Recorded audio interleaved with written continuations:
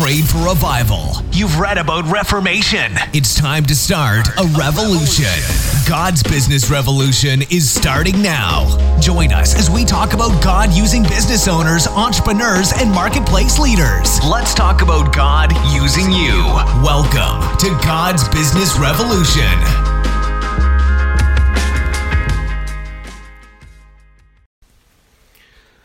Hello, and I hope your day is absolutely fantastic. Want to share with you some prophetic teachings that were released throughout 2017. Now, I tell you that because of the time frame you need to understand that they were given in. However, these are based on Scripture, and they are timeless. They apply today, and that's very important going forward to remember that. A couple of the prophetic teachings. The first one starts off with a marketplace mandate. Yes, these all have to do very specifically with business. The marketplace mandate is this. First of all, let's talk about a mandate. Mandate is something that is supposedly going to happen or will happen. Or people say, well, an election landslide means a mandate that something is supposed to take place. Well, your boss can tell you to do something, and that's a mandate too. God also has mandates. So you need to know what this marketplace mandate is that God has for us. Now, in Matthew 28:19, we're supposed to make disciples of nations. In order to make disciples of nations, we have to change and influence those nations' systems. If you're not familiar with the Seven Mountain Teaching, basically those are 7 areas that we are supposed to influence as Christians. We're supposed to influence those 7 areas, those 7 gates of influence, and they are business, arts, entertainment, media, government, education, family, and the church. Now, the church has attempted to influence itself, and that's about it in recent years. Quite frankly, I'm a little disappointed in what they've done or what they haven't done. The bottom line is that right now, the time to influence business and the marketplace is right now. Now, the recent presidential elections have created a more favorable environment for both business and Christianity, and those things that need to come to pass, those favorable business environments that need to come to pass are in play right now. They weren't before. Now, this marketplace mandate has existed since Christ was on the earth. It's nothing new. Jesus said, occupy until I return in one of his parables. Now, that particular word, occupy, literally means be busy with trade or doing business. Now, there's another mandate in Matthew 11, where we're supposed to take his yoke and his burden because they're easy and light. Now, the Greek word there for yoke means a legal coupling. It's a balanced contract. Now, I want you to think, most people picture a yoke between 2 oxen. Okay, now picture a yoke, picture that shape of an object on top of the scales. Think of scales of justice or a weigh or any scale that you would measure and weigh things out. Now think balanced. Now think balanced contract. That's what that word there means in its fullness. It means a coupling. It's a legal coupling or a balanced contract. Now the word burden there in Matthew 11 says that it means this. It means a bill of lading or an invoice. Literally that little thing you slap on the side of a package when it gets shipped. So what Jesus is saying here, he's using solid, very familiar business terms, and is saying that, are you laboring hard? You see, my contracts and my invoices are much easier to work with than what you're experiencing now. Now, he goes on and he tells us how to experience those, and and it's all got to do with the Father and how we're experiencing the Father. So you need to continue reading there in that chapter. But why now? Why now in 2017, 2018, 2019? Why now? Well, it's simple. A lot of people have been focused in Isaiah 45 lately, and they've talked about how we have certain Cyrus figures that have established themselves in government. There are things that Cyrus is doing. There are things that Cyrus that are happening right now, especially in the United States. So they've referred to Isaiah 45. Well, see verses 13 and 14 of Isaiah 45 to see where the business mandate or the marketplace mandate comes in. It says, I've raised him up in righteousness. I will direct all his ways. He shall build my city, and he shall let go my captives, not for price nor reward, says the Lord of hosts. The labor of Egypt, the merchandise of Ethiopia, and of the Sabaeans, men of stature shall come over thee, and they shall be thine. They shall come after thee, In change they shall come over thee, they shall fall down under thee, they shall make supplication unto thee, saying, surely God is in thee. Now, that was my best King James read that I can do with all the these and those and thous. Here's what you need to know. Cyrus referred to the pronoun he as a task to rebuild the city and free the captives. Rebuilding the city, though, means more than just rebuilding the walls and buildings. It means the infrastructure. It means both physical and operational that make a city function. You see, it's the systems. It's the gates of influence. Now, the pronoun thee refers to the reader. You are the ones that are supposed to rebuild the systems. This verse continues to indicate, and this is the miracle part here, as this was being given to the Jews in the Old Testament. The miracle part here is this: is the labor is from Egypt, where the Jews in past times had been the labor force. You see, the labor is coming from out of which the place where they were held captive. The merchandise that they were given is from the region of Ethiopia, also called Cush or Nubia. Now, the Egyptian word for gold was nub or nub. Now, what this could indicate is that specific area was a land of gold. Here's the bottom line is what this means. God is providing pieces for the new economy. He was providing it from a very rich and wealthy area, from an area that they were previously enslaved, so that God can be glorified. So if Osiris type is now in office, then God is now providing pieces for the new economy. So he's enabling you to reveal him to those who formerly held you back and formerly denied him. So what resources do you need today to be a rebuilder in business or the arts or in government? Now see, God is delivering those resources. You need to see Isaiah chapters 47 and 48, where God is putting the Babylonians and the Chaldeans on notice. He's putting them on notice that they no longer have the stature that they once did. Now the systems, the Babylonians refers to the marketplace or the economy, and the Chaldeans refer to the educated class. See, the marketplace that was established before and the educated class that was established before no longer has the stature or the influence that it once did. So in other words, those that held you back no longer have the spiritual authority to prosper. You do. Now, marketplace leaders, business owners, executives, and laborers, this is your call. You have a task. You have a task at hand. Now, the second prophetic word I want to share that was given during 2017 talks about revival. Now, revival is pouring out into our cities and our stadiums, and there's groups of people, even social media, both in the charismatic and in evangelical circles, is seeing this wave of revival pop up in these places all over everywhere. But there's a bigger wave of revival that's getting ready to happen, several bigger waves of revival that are getting ready to happen. This time it's different. One of the ways it's different is this. In the past, revival would result in more churches being built. This time, the result will be more businesses being built. See, the Lord said, I will change the understanding expression of Christianity in the whole earth in one generation. Not this movement or that movement, but God himself will do this through all the thousands of movements and millions of ministries. Now, Mike Bickle said that in 1982 as a prophetic word. This is one of the ways in the millions of Christians that he is going to change the way revival is done. We're in the midst of a 40-generational shift change in the early 70s. There was a church movement, the community church movement. You think of Bill Hybels in Willow Creek. And there was also a rebirth of the way Christian music was done that changed the way we worship forever. Randy Stonehill, Bill Gaither, Ralph Carmichael changed the way church was done. Church was changed in the way it was done in the early 70s. Now today we're in the middle of another generational shift where millennials and Gen Xers alike are disillusioned with church inside the four walls. See, Bob Jones had a question for the body of Christ. Did you learn to love? And in 1988, Bob shared this. The Holy Spirit will restore and establish the first commandment worldwide to the weak and broken people. You see, the church, the ecclesia, the bride, is ready to love and ready to restore the first commandment along with the second.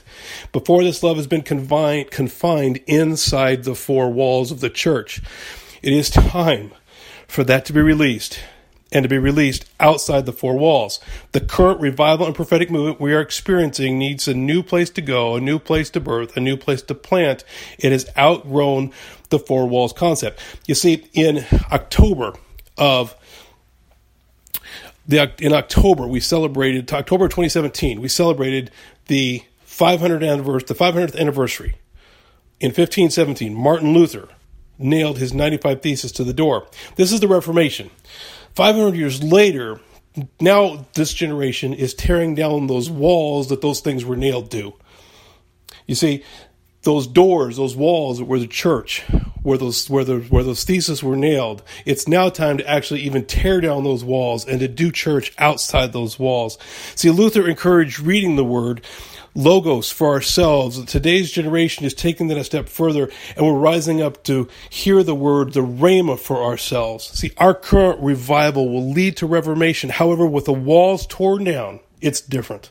See, that reformation will lead to revolution. Revolution is real change. Revolution will prompt God's love to flow through things in the way it never, ever, ever has before. See, people must see God's love manifest in real and practical ways in order for it to change hearts. The church has become impotent behind its four walls and has dropped the ball in discipling nations. Economics is the first stop. United States is the leader on that.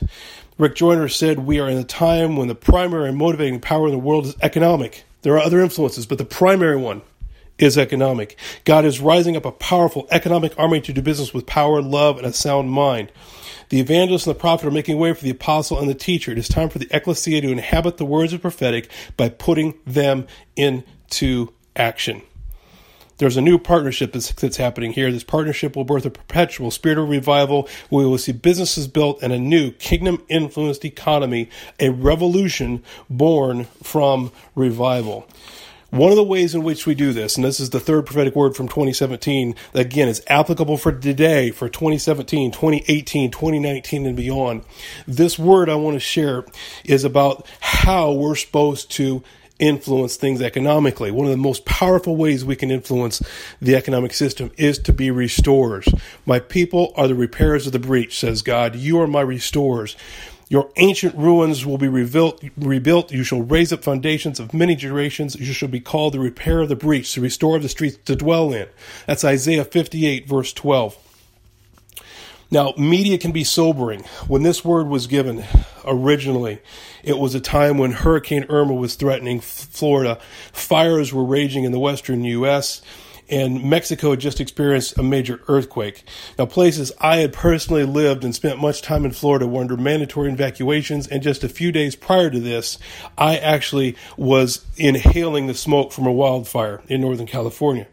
Now, I am praying and speaking and believing a course change and dissipation. None of those things will happen anytime. Anytime. That's our job, to stand and pray dissipation and delusion of those events. That's our first job. That's our first job as a Christian. But what should our reaction to be? We should quit asking why those things happen. We should quit saying they're judgment of God. We should quit explaining. We should quit asking why. And instead, we need to ask what. What is our reaction? Now, God's prompting there indicates to me that we are prophetically and literally called forth to restore, to repair, and rebuild when storms and devastation take place. No matter the cause, no matter why, we're to step in and step into our calling as restoration experts. We're supposed to be the ones who are supposed to come to the rescue. Now, see, the world sees completely different than we do. Now, Christians can stand in faith on the beach. We can rebuke the storm, blah, blah, blah. All that's going to happen is we're going to get made fun of. You show up with a hot sandwich and a shovel and a hammer. Let me tell you something. It's a completely different story. You are there restoring. You are there bringing restoration in. You see, the world looked for something more personal from our response. The world looked at Houston during Hurricane Harvey, and you know what? The only thing it cared about for a while was how that one big megachurch was going to respond. Why didn't that big megachurch have its doors open? And then even Christians were asking and criticizing. You know what? Here's what I know. I'm trained as a certified safety specialist, and what people look for is the response. You can't control the event, but you can control and you can plan for your response. We need something more personal. We need Christians restoring hope, repairing businesses, and rebuilding lives. Isaiah reminds us to be repairers of the breach and restorers of the streets to dwell in. See, Cyrus decreed the rebuilding of Jerusalem. Amos shares the rebuilding of the tabernacle of David. And I agree with the commentator, Matthew Henry, who says this is us. This is where we're supposed to step in. You see, Jesus' ministry was individual restoration as shown by his countless miracles. While his mission was to bring a corporate restoration to the world, you see, we're instructed by Paul to be an edifying body. The word edify was purposely chosen. That indicates a physical building or an edifice. We are supposed to literally be building things up. We're supposed to literally step into this mandate of restoration that we have been given. And we're supposed to affect people's lives personally, because the world needs to see us personally and physically changing the lives of people. You see, we're commissioned to disciple nations. And when we disciple nations, we do so with social economic influence. That's how you disciple nations. This is more than rebuilding houses. We have an opportunity to restore and rebuild lives and cities by being socio-economic builders and influencers. It's time to rebuild businesses, economic systems, and lives. It's time to be salt and light. It's not only time to just feed the downtrodden, but it's time to raise them up. So you see, the good news to be preached, when Jesus said he came to preach the good news to the poor, is that the curse of poverty has been broken. It is his kingdom that we need to usher in here on earth as it is in heaven, even as he taught us to pray. See, some people may have a need because of a need of availability, because they lack provision. Others have need of accessibility because they have no access. For example, the man at the pool of Bethesda believed healing was available, but he didn't have access. Jesus was the game changer that we are called to be. He gave the man at the pool supernatural access to the available healing. The religious leaders of the day decried this move as it was against their traditions. So when you make a move to restore social and economic access, be warned, it will go against the grain of tradition. Traditions have called us to use Band-Aids, to have temporary solutions. You've been called to rebuild and restore, bringing permanent solutions and bringing his kingdom to the earth as it is in heaven so people can experience the love of God personally through you. Listen to this. I'll repair the holes in the roof, replace the broken windows, fix it up like new. David's people will be strong again and seize what's left of the enemy Edom, plus everyone else under my sovereign judgment. God's decree. He will do this. Yes, indeed, it won't be long now. It's God's decree. Things are going to happen so fast, your head will swim one thing fast on the heels of the other. You won't be able to keep up. Everything will be happening at once. And everywhere you look, blessings like wine pouring off the mountains and hills. I'll make everything right again for my people Israel. They rebuild the ruined cities. They plant vineyards. They drink good wine. They'll work their gardens and eat fresh vegetables. I'll plant them on their own land. They'll never again be uprooted from the land I've given them. God, your God, says so. That's Amos 9, 11 through 15. Heavenly Father, I ask that you would allow your men and women of God, your marketplace mandate, men and women of God in the business world to step up, to step into their calling in the marketplace mandate, to see their place in the marketplace mandate. Heavenly Father, I ask specifically that you would allow those same ones to usher in revival in business, and that you would allow those same ones, Heavenly Father, to be restorers of the breach. Lord, let your love flow through them in ways that people have never experienced before, so that you get the glory. In the name of Jesus.